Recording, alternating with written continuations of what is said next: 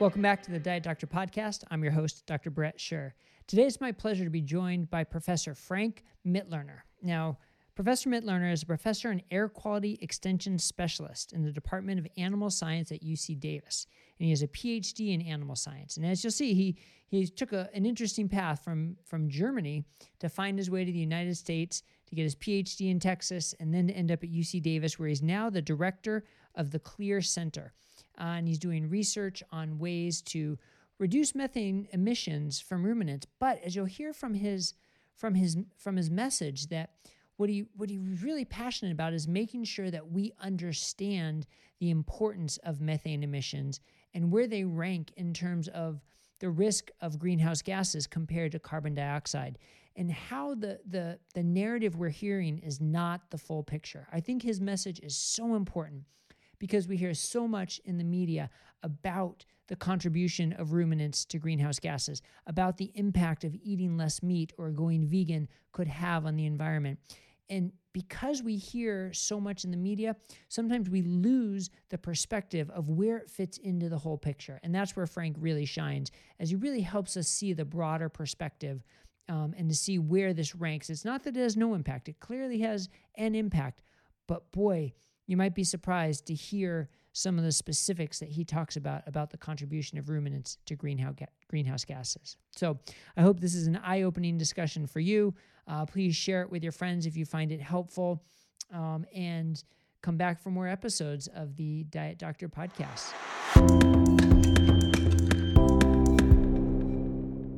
Well, Professor Frank Mitloehner, thank you so much for joining me today on the Diet Doctor Podcast.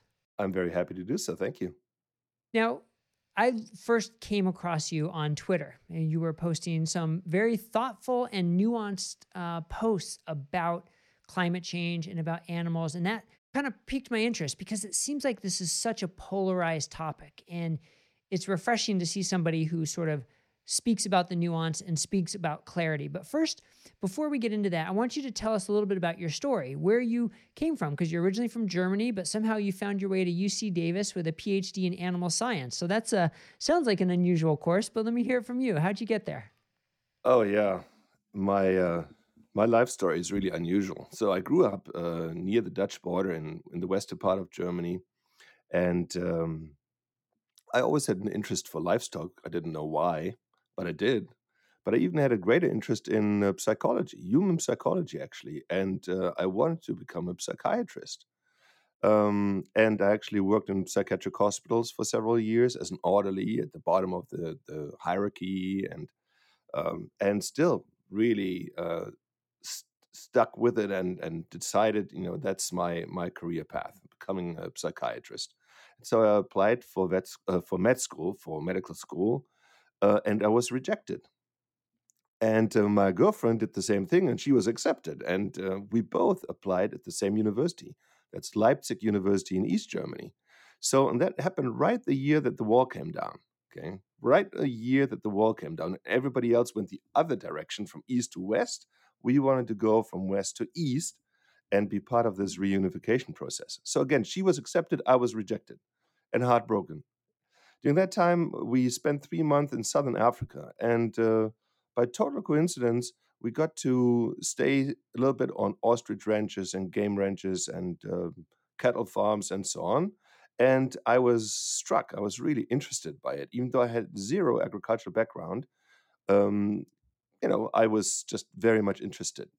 And when we returned from South Africa back to Germany, I found a letter in my mailbox from the medical school admissions committee saying, "Dear Mr. Mitloehner, we are sorry to inform you that we erroneously rejected your application to our school, and we now want to invite you to join us in the fall of whatever it was."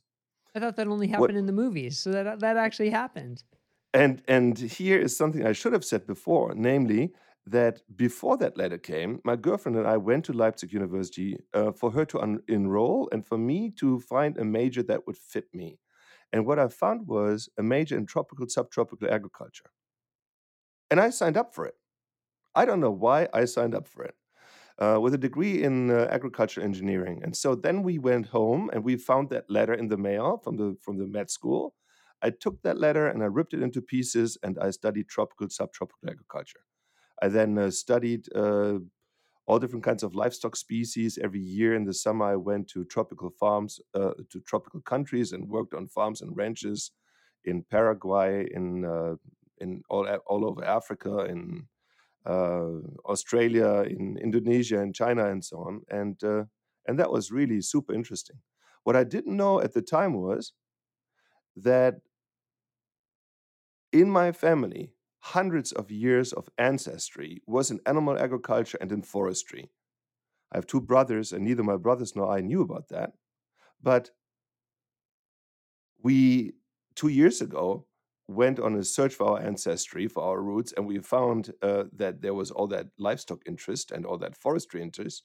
And my oldest brother became a professor for forestry, and I became a professor for animal science. And so life goes some wicked ways. I know that was a long story, but kind of interesting. Interesting. Very interesting. I'm afraid to ask, but what happened to the girlfriend? She studied medicine and married this doctor. Okay. And you found your way to UC Davis with a PhD in animal science in tow, where you're now the director of the Clear Center at UC Davis and a professor and air quality extension specialist. Now, we hear so much about climate change and what are the contributing factors to climate change. And there's no doubt that you can measure the temperature of the earth. The earth is getting warmer, and there are a number of things that can contribute to it. We hear about cars. We hear about airplanes. We hear about just the burning of fossil fuels in general. And then we hear about cows and ruminants of all kinds. And we hear about soil. But each of those components are different. So if you could explain sort of what the components are of each of those sources of climate change and why we need to think about them a little bit differently. Yeah, it's not a short story, and it's pretty complex. That's where the confusion comes from. But in general, the warming that occurs is caused by the sun. Okay? The sun radiates down solar radiation to the surface of the earth. And normally that solar radiation would come in, but then be reflected back into space. But there are gases called greenhouse gases that are in our atmosphere. And these greenhouse gases, which include CO2, carbon dioxide, methane, nitrous oxide, these greenhouse gases are in our atmosphere. And when the solar radiation hits those gas molecules, they actually trap the heat. They trap the heat from the sun. And so the more of these molecules exist in our atmosphere, the more solar radiation is trapped and retained in our atmosphere. And that's where the warming effect comes from. So in the past, there was the notion that these three greenhouse gases, CO2, methane, and nitrous oxide, differ, but only with respect to what's called the global warming potential, which is their ability to trap heat from the sun. And there's the notion that methane is 28 times more potent than CO2, that nitrous oxide is 265 more potent than CO2. So that methane with 28 and nitrous oxide with 265 times the potency of CO2 are particularly noteworthy and important to be reduced.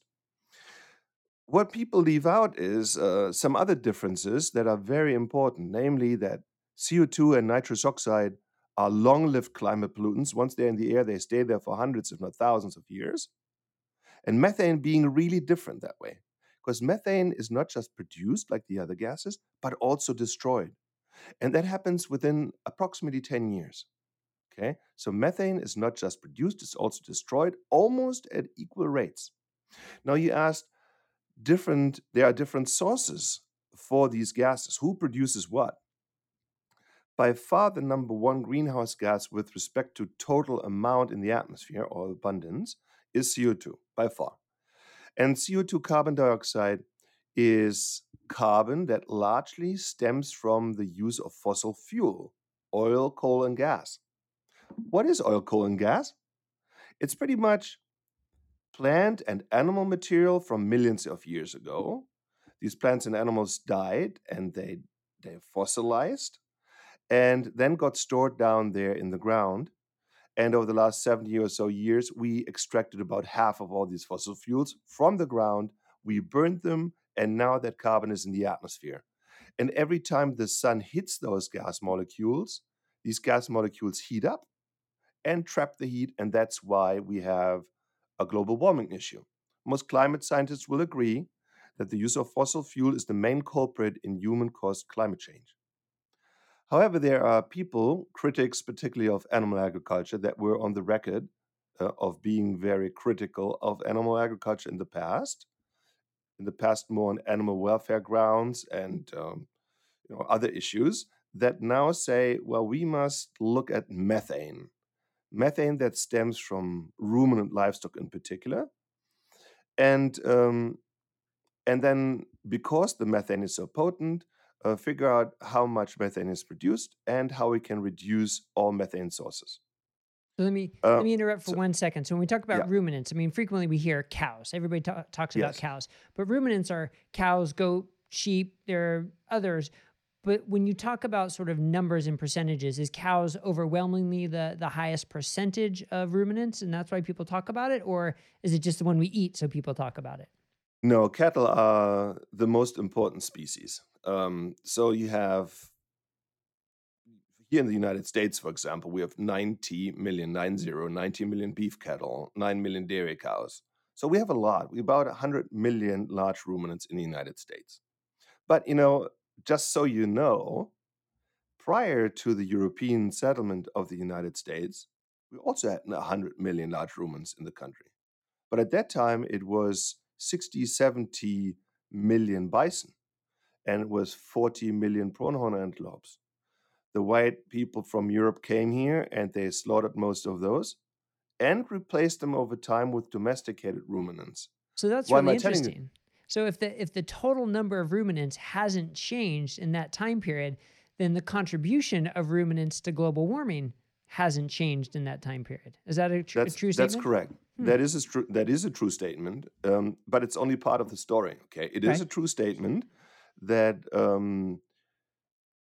over the last 250 years or so, we have not added additional. That's really important. Biogenic methane. I say biogenic because biogenic means related to biological activity of animals, let's say, or of rice paddies. As a contrast to biogenic methane, there's also the so-called fossil methane. And fossil methane is methane that's associated with the storage of fossil fuels. Now, how is that different? Is fossil methane, let's say, different from biogenic methane that comes from cows? And the answer is yes. Even though the methane in both cases is CH4, chemically the same, but in the case of fossil methane, the fate of what happens to that methane is different to the fate of what happens to the livestock methane. In both cases, methane stays in the atmosphere for 10 years, and I told you it's then destroyed. The destruction process is called oxidation. To be precise, it's called hydroxyl oxidation. And methane in that process is converted to CO2. So in the case of burning fossil fuels, we have methane and CO2 in the atmosphere. In the case of fossil methane, that's converted into CO2 again, and that CO2 is now additional. It's new additional CO2. But in the case of a cow, it's different. Let me walk through this. It's kind of exciting. Maybe only to me, but we'll see. I like people get excited about what they talk about, though. So let's hear it. In the case of biogenic methane, the methane from cows, you have to ask yourself, where does that carbon that's in the methane, that CH4, where does that carbon come from and where is it going? So I just told you the fossil methane is going from the ground into the atmosphere, a one-way street, okay? But the biogenic methane is different. Think of what you learned in school about what plants need to live. Plants need sunlight and they need CO2 and they need water, right? Why do they need CO2? They need CO2 because they need to build carbohydrates. So they need the carbon from the CO2, from the atmospheric CO2, to build carbohydrates such as cellulose or starch. So the plants now take that carbon out of the air, they make carbohydrates, and then that cow comes along and she eats that plant and converts a small portion of the carbohydrate she eats by eating that plant into enteric methane. It's biogenic methane. okay? That methane is then either belched out or it's produced by means of manure conversion. Okay, it's not coming out the back end like many of your listeners think. It's coming out of the front end mainly, and that's called enteric emissions. Okay, that methane is now belched out, and with it, again, methane is CH4. That methane is carbon containing, and that carbon in the methane originated in the atmospheric CO2 before it went into photosynthesis. Does that make sense? Yes. So So the plant basically atmospheric, took CO2 out of the atmosphere, made carbohydrate out of it, and the cow converted that into a protein for itself and methane. So it's sort of taking CO2 out and putting methane out as a result. That's part of the correct. cycle. And then that methane stays in the air for 10 years and is then, via hydroxyl oxidation, converted again into CO2. That CO2 that's resulting from this oxidative process is not new carbon to the atmosphere. It's recycled carbon.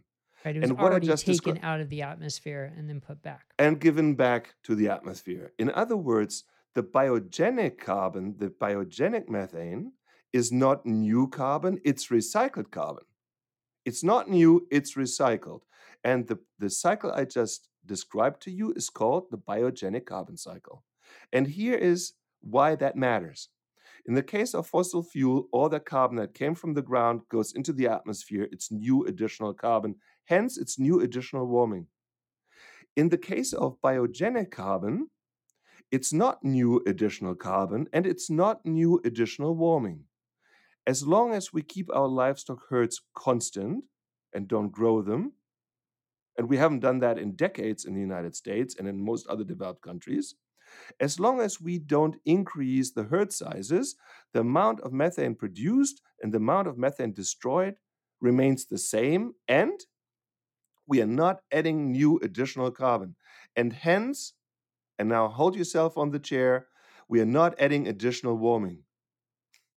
We are not adding additional warming. Now, that's a big deal. And it's a total change in the narrative around the warming impact of our livestock herds, one that its critics have to get used to because that's the way it goes. Yeah, I mean, when you hear it put like that, it's 180 degrees from what you hear from livestock critics. So I guess if you break it down, though, if you say, do ruminants contribute to global warming? A simple question like that, the answer still has to be yes, to a degree, but is not so simple because otherwise there would be no debate. If the answer was just no, there would be no debate. So I think you would you answer like yes to that simple question and then say, but they're not contributing any more than they have over the past centuries. So, yeah, this is where the question is really getting important here. This is a really important question. So, if you have constant livestock herds, then the amount of methane produced and the amount of methane destroyed are equal. And that means constant herds do not add additional warming. If you add new additional methane because you're growing your livestock herds, then you're adding additional warming. That's new methane then, okay? Because if you grow your herds, you put in additional methane, and that's a warming impact. In fact, it's a big warming impact because methane is a potent greenhouse gas.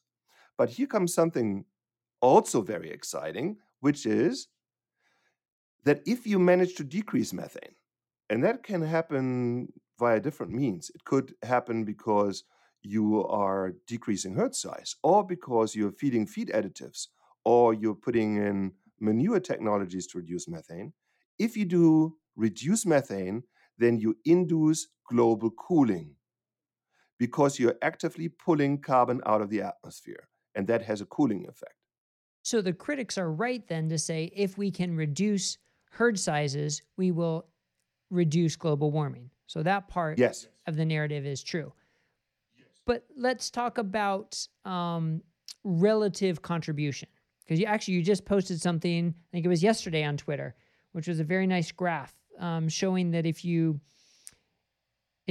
go vegan, your impact is 0.8, I think it's tons of CO2 equivalent, but one transatlantic flight was 1.6 tons of CO2 equivalent. So help explain that, because the battery-powered car was 1.95, public transportation was 0.98, so these are all more than going vegan. So explain how we can compare them directly to say, what is the impact I will have by going vegan versus what is the impact I have by flying cross country and driving in my gas guzzler and that? How can we measure that? So, first of all, I don't really agree with the premise that one should compare food to, let's say, driving a car, because the food that we grow, and particular the contribution of the food that is due to methane, to biogenic methane, is, as I said, a different contribution. That biogenic portion of the food we eat is a different contribution versus the fossil fuel derived greenhouse gases, which is a net addition to the atmosphere. In the one case, you have a cycle, the biogenic carbon cycle. In the other case, you have a one-way street from the ground into the atmosphere. Now, in the past, until now, people took all greenhouse gases and they converted them, methane and nitrous oxide, converted them into what's called CO2 equivalents, acting and arguing as if the only difference across these gases were their potency to trap heat, not considering that methane is a short-lived climate pollutant and not just produced but also destroyed. These comparisons, like the one I posted yesterday, does not take into consideration that methane is also destroyed. It only takes into consideration that it's produced. And if you ignore that difference, then you make all those sources that produce methane look terrible when indeed much more nuance is needed. But Well, that's coming interesting back to your because even on that post you made, it looks like the contribution of ruminants still pales in comparison to a transatlantic flight. And you're saying that's overestimating the effect of methane because it doesn't factor in the fact that it's recycled and that it's shorter lived. That's exactly right. So if you use their argument that all greenhouse gases are pretty much not the same, but that they can be converted into CO2 and that they behave the same in the atmosphere, which is not true, as I said. But if you were to agree with that, then going vegan for 1 year per person would reduce a person's carbon footprint by 0.8 tons of what's called CO2 equivalent gases. 0.8 tons. One transatlantic flight per person is 1.6 tons. So going vegan for 1 year per person has half the carbon saving impact as one transatlantic flight. And so it's certainly not true that changing your diet will have a massive impact on our climate. Another study that I read recently, and I know the authors well as some first-class scientists, has found that if we as a nation were to go vegan, so all 330 million Americans were to go vegan, it would reduce the nation's footprint by 2.2% of the total. If we were as a nation to go meatless Monday, it would reduce our carbon footprint by 0.3%. Now, considering how much noise there is around this topic, these numbers don't jive with the actual findings. Yeah, that's really interesting. And so many times when emotion and ideology get involved, the message transcends the science. And I think you can see that's definitely the case here. And there was a very scathing article recently in the New York Times, "The end of meat is here." And so there are a couple quotes from that article. One is, "Animal agriculture is the leading cause of global warming." Another quote is, "We cannot protect our environment while continuing to eat meat regularly. This is not a refutable perspective." And then the third quote I want to read is, "Eating a plant-based diet is the most important contribution every individual can make to reduce global warming." Is any of that true? Well, I have to say we all have our filters, okay? We all have our biases, and I have mine, right? So I first have to say that. Now, this gentleman's biases are clear, and they have been documented over the years. He is a very active vegan and really an activist in this field. He is an excellent writer, I have to say, but a lot of the content he writes is just not based in facts. And so The reason why I have a beef with it, I mean a real beef with it, is because he leads us on a dangerous path.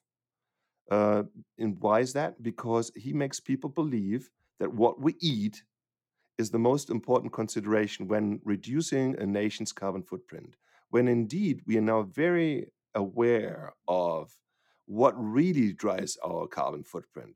We just went through a major lockdown. Half of the world was on lockdown, as you know. Half of the world's human population was on lockdown. And what happened? Emissions went down in ways we have never seen before. All those cities like Beijing and Delhi and Tokyo and Los Angeles had crystal clear skies, blue skies every day, blue skies. And then some of those economies went back to business, like China, and the air quality went right back to where it was. Air quality and greenhouse gases went right back to where they were. I have news for you. Our cars didn't stop. Our cars, trucks, trains, planes, ships did. So people like Furr, the author of this article that you quoted, uh, put us on a wrong path, on a dangerous path for solutions by telling people all you need to do is change what you eat and we will save our climate. This is a dangerous message that is misleading the public to make choices that will not get us to our goal. But yet, despite that, this article got a lot of attention and a lot of circulation. And it also called on social issues about the poor working in the meat industry and how um, we can help those people by not eating meat, which I was a little confused as well because I don't think the poverty of the people working in the fields and harvesting lettuce and is any different than that in the meat industry. I don't know about that, but that was another part of this article that sort of I was a little surprised about. Can you speak to that at all? Well, this topic is very important to me. In fact, I have done a lot of research on underrepresented minorities, on undocumented workers in animal agriculture. And I have measured emissions, gas emissions, particle emissions that people are subjected to, because I wanted to make sure that whatever conditions there might be that people consider hazardous or worse, indeed are hazardous or worse. And if so, then we need to mitigate, or if not, then people need to know that too. And so I've had a lot of contact with people in animal agriculture that fall into this category of people that Fur described. And I can tell you, if we were to shut down these plants, then these people would be out of employment. Okay, if you were to translate what he wrote and give it to those folks, and for those of them who can't read it, they would tell him where to take it, because that would mean if we were to follow his advice, then we would send these millions of people who are oftentimes not well educated and who take jobs in animal agriculture, in plant agriculture, because they need an income. They would not take that very lightly. In fact, he is dealing with the livelihoods of millions of people. And that, in my opinion, is just grossly unfair. Especially when what he's saying is not really based in fact, as you pointed out, and completely negates the health aspect of it. And that's the other part of the problem when the health and the environmental aspects are combined, or even the ethical aspects, and they're all sort of rolled into one. And that's kind of what Eat Lancet was about. It's sort of we've talked about this before in the podcast with Georgia Eid. We have some posts about it on our website, but it basically was a two-headed attack on meat from a health perspective and an environmental perspective. But we've already sort of refuted the health aspect, because even what they quoted in the paper had nothing to do with their recommendations. And it was pretty clear the science didn't back their recommendations from a health standpoint. But what about from the environmental standpoint as well? Did that also fall horribly short in terms of what it claimed was true? Yeah, I think it did. And because sometimes it's most powerful to read it from the horse's mouth, I will read something to you. I was blown away by the conclusions that Eat Lancet made on the environmental side, because I looked at their data very carefully and I did not find that their conclusions were based on their own data. In fact, when they compared the various diets to one another, and that was a vegan diet, a vegetarian diet, the business as usual diet, the Eat Lancet diet, and so on, when they compared them across the categories of water use and air quality and greenhouse gases and biodiversity and so on, I found that in most categories there were no differences across diets at all. Only in some categories, actually, the plant-based diets were worse than the business as usual diets. For example, when it came to biodiversity, because row cropping is not very kind to little animals like insects and rodents and rabbits and so forth. So the only difference that they described was one across greenhouse gases, and here I found some pretty significant mistakes as well, and so I tweeted about it. At that time, I was pretty new to Twitter, but I tweeted about it, and I received a reply by Fabrice Leclerc, the science director of eLancet, which I will read to you. Before I read it to you, just know that the report promoted a planetary diet meant to protect human and planet health. And that is the way it was always depicted, okay? So now I critiqued this report based on its environmental merits and said that I don't see environmental differences across diets. I don't see that their conclusions are supported by their data. And here's what Fabrice wrote to me. The meat consumption limits proposed by the Commission were not set to environmental considerations, but were solely in light of health recommendations. The dietary guidelines only refer to healthy eating. Thus, it is not the diet to reduce climate change, but the diet to reduce the risk of premature mortality due to the dietary-related health causes. Wow. Now, you tell me if this, what I just read to you, jives with what you read when you read the report. Absolutely not. Absolutely not. There you go. I later had the good luck to be invited to Cornell University and debate Eat Lancet with this gentleman who wrote me this email in front of an interested crowd. So that was really good to kind of clear the air a little bit, because I was quite upset about what was written, what was tooted out to the public, and what was later told in private. Is that debate online anywhere? I would love to see that. What I just read to you is on my Twitter handle. You just need to go and find me, GHG Guru, and his name, and then you'll find it. Right. Very good. Very good. And yet, so surrounding that Eat Lancet report, there was all this celebrity attraction now to vegan diets for the environment. And one of the biggest areas of hypocrisy that I saw was, at the Golden Globes and the Academy Awards, going vegan for the environment, with people flying cross country and riding in their limousines and having flowers shipped in from different countries.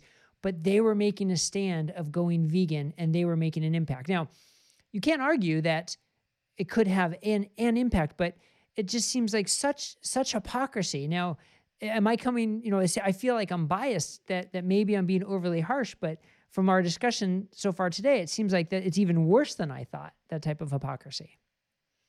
Well, I can only tell you, first of all, yes, we all have our biases, and I have mine. I already said that.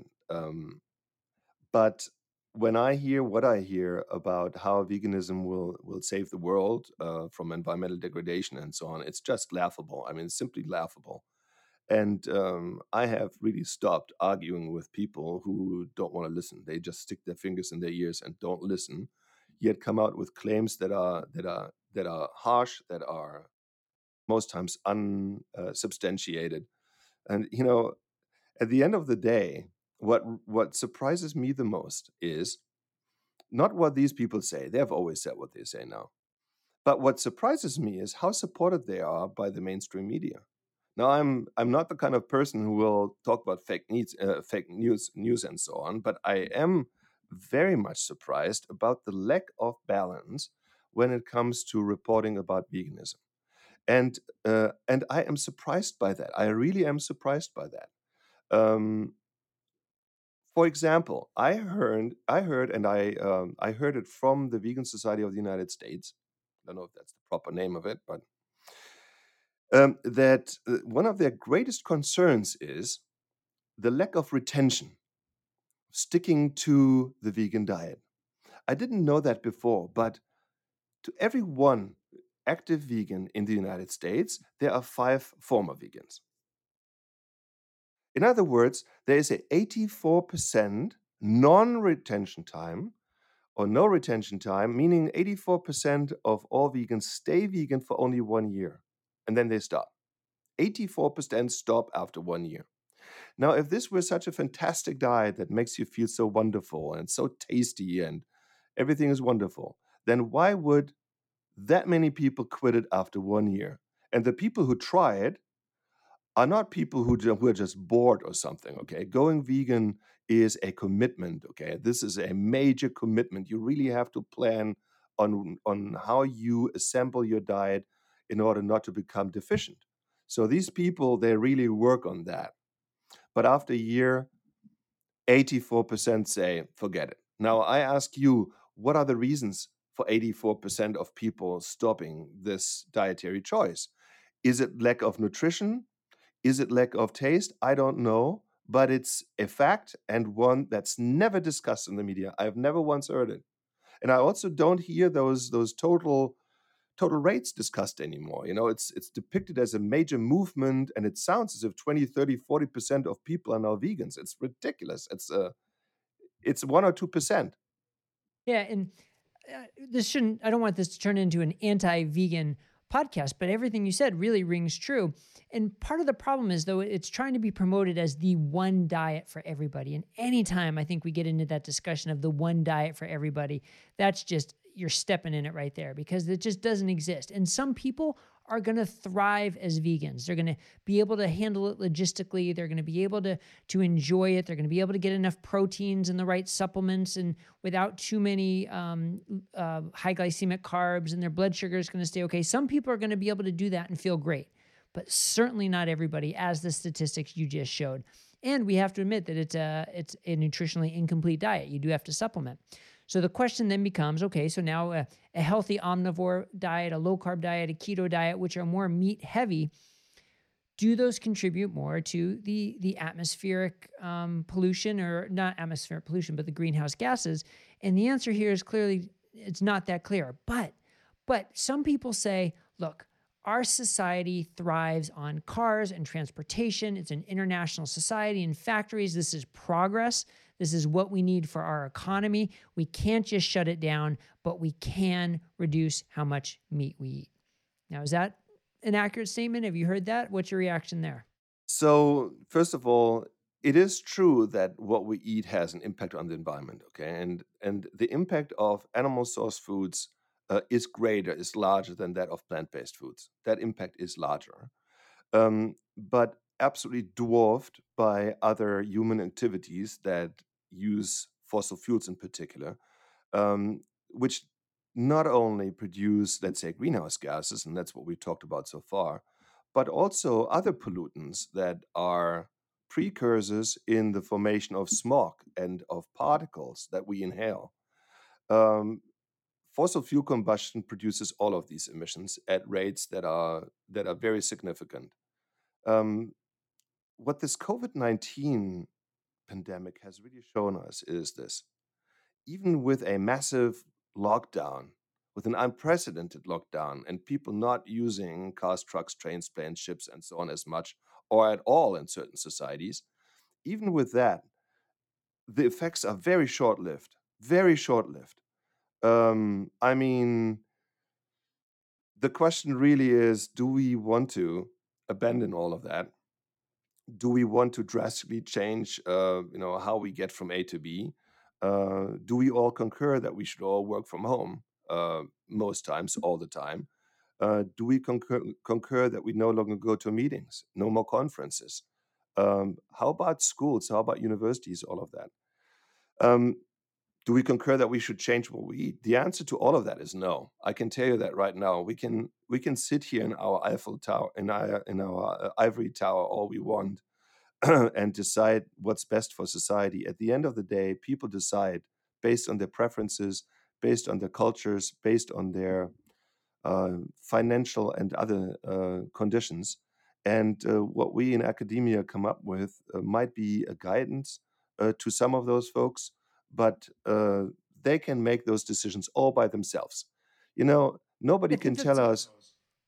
go ahead. No, Go ahead. nobody can tell us who to vote for. Nobody can tell us who to pray for, and nobody can tell us what to eat. These are personal decisions that are nobody else's business. I think that's a great way to say it. And I apologize there for interrupting because I got excited about what you're saying because it does come down to personal decisions. So some people are going to decide I need to drive my car that gets, 15 miles to the gallon to and from meetings and to and from work and to and from the grocery store, but I still want to impact the environment. So maybe I'll eat less meat. Or someone can say, well, I understand the relative contribution. So I'm going to bike to work. I'm going to walk to the grocery store and I'm going to continue to eat meat because I know that's going to have the bigger impact. And it's going to be a personal decision.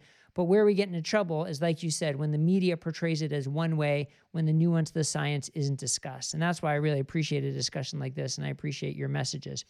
Now, I also wanted to shift gears for just a minute to talk about this concept of regenerative agriculture, because I hear that term a lot. And the concept of it is very exciting for me, that you can have a farm or a ranch that has lots of topsoil and annual crops and migrating animals, the way they're sort of meant to migrate, that actually traps carbon in the soil and makes for healthier soil, but is actually a carbon sink to take carbon out of the air. And this concept that it can actually be part of the solution rather than the problem.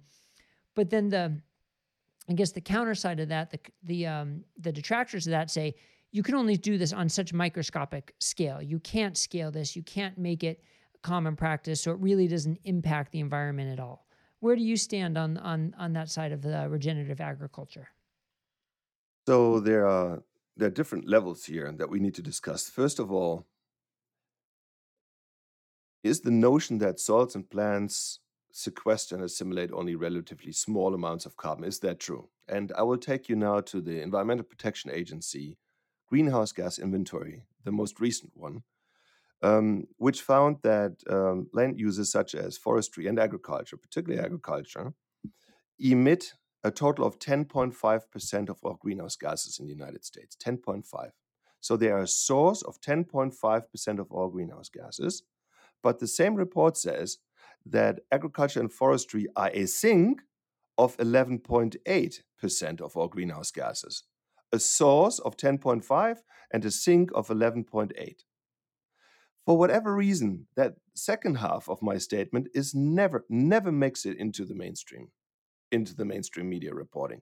And I wonder why that is. These are the only two sectors in society that have the capability of locking down a lot of carbon in the soil.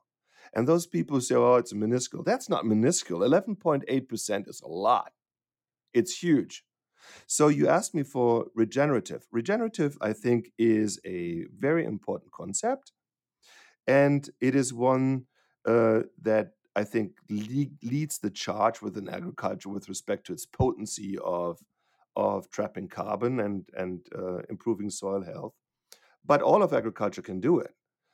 Can store carbon, can have all different kinds of ecosystem services that are beneficial.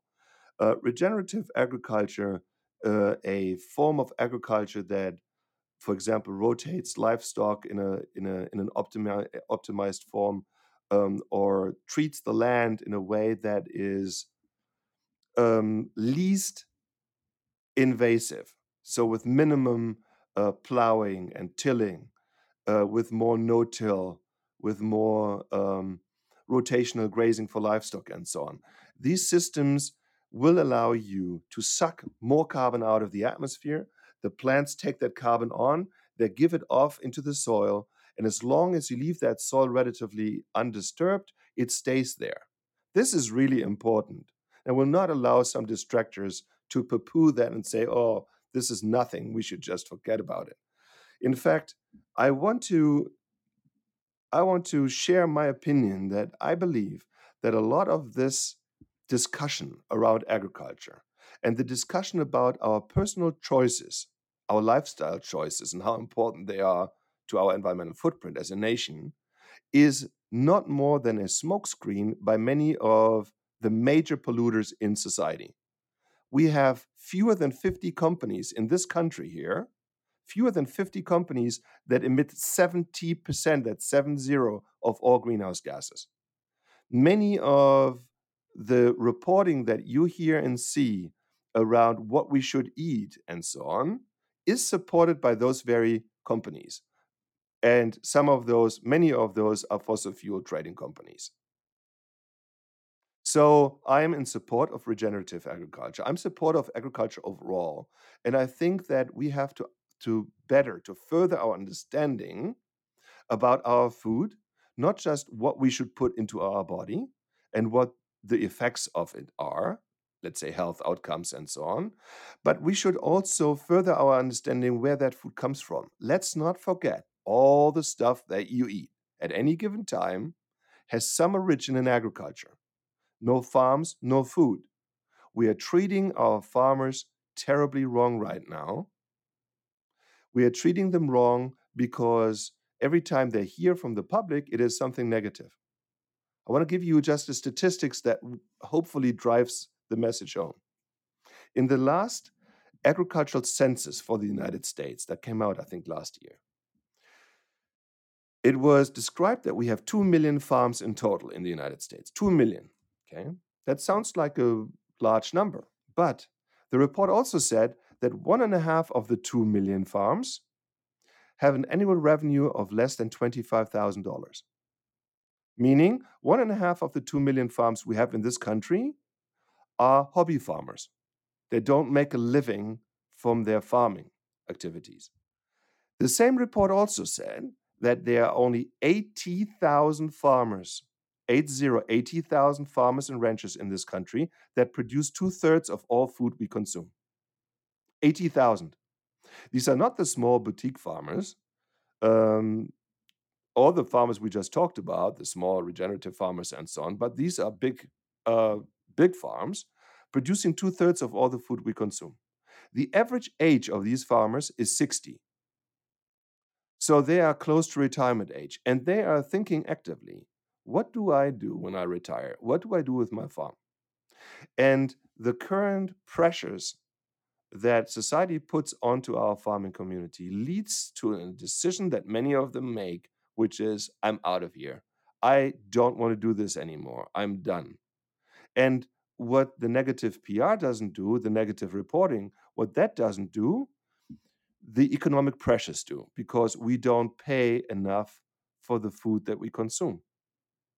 It cannot be that a farmer, a poultry farmer, gets 10 cents of profit when selling one chicken. It cannot be right that a swine farmer makes between $4 to $6 per fully sold pig. It cannot be that a gallon of milk is sold for a price cheaper than the same amount of water. This is wrong. That's very sobering. I mean, and it's a little depressing. So if there's one thing that this whole lockdown has also shown us, in addition to the contribution to greenhouse pollution that we've stopped, the other thing is the importance of supporting local agriculture, local farmers markets, rather than relying on these few large companies that you're referring to. But is that financially viable? I mean, because these statistics you just said are a little distressing, and I'd like to think that we can support our local farmers, and that can be a financially sustainable path to the future of a healthier food system. Well, I think it is of critical importance. I think it is of strategic importance to our nation, to humankind, to support its farming base, because that is the base that nurtures us. Okay. In my How do we do opinion, that? there are two really critical sectors of society. The one is supplying, supporting human health, and the other one is supplying and supporting food production. And while the one of the two, the health sector, is very much appreciated, and health workers, whether that's doctors or nurses, are praised as heroes, the people growing our food are not. Or have you heard anyone praising our farmers during COVID-19 the way that they praised nurses and doctors, even though they were as essential and they worked day in, day out, just like the health professionals did? We do not assign the value to our food sector the way we do our health sector, and that's a mistake. Now, small farms, you asked about small farms and local farms. I think that they are important, and I think it's really worthwhile to supporting them, and I do that.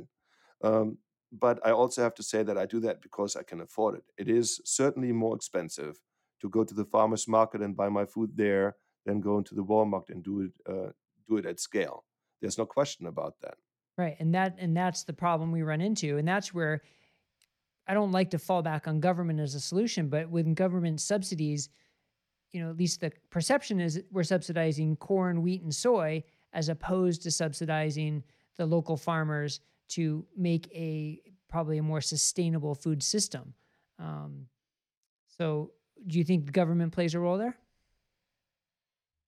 Well, in general, I'd like to see as little government in the marketplace as possible. Okay. But in this case here, I have to say, when people think of the small farms that sell at the farmer's market, they think of those as being most sustainable, right?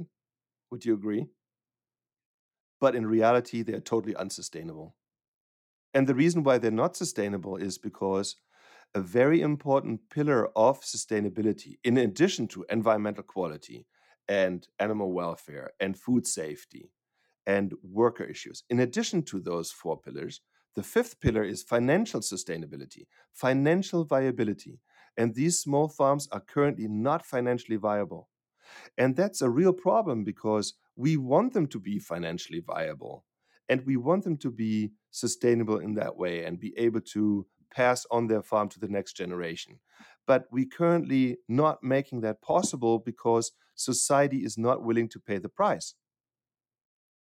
So we have to keep in mind sustainability is not just about the environment, okay?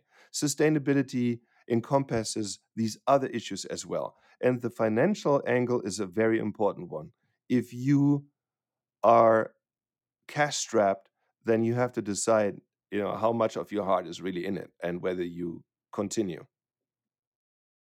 Great, it's a great point, and really puts it in perspective as a societal problem, not just a personal problem, which it certainly can be, but a true societal problem, which I think the whole COVID-19 pandemic has just sort of brought it to the surface. But as is always the case, a lot of the times we only get one side of the story shouting the loudest. So that's why I'm so thankful to have you on the podcast today to give the other side, which I think is a very thoughtful, nuanced, and important side to hear. So thank you for your work and thank you for taking the time. Where can people find you to hear more about what you have to say and see what you're doing at UC Davis and your research and so forth? So I'm director of the CLEAR Center, CLEAR as in see-through, and we have a web platform which is clear.ucdavis.edu. And then I'm pretty active on Twitter, as you mentioned. My handle is GHG, that stands for greenhouse gas, GHG Guru. And the discussions are good, having fun there, and invite you to do the same. Very good. All right. Well, thank you again and keep up the great work and keep spreading the message that people need to hear. Well, Thank thank you. you very much for having me. Well, it was really fun. Thanks.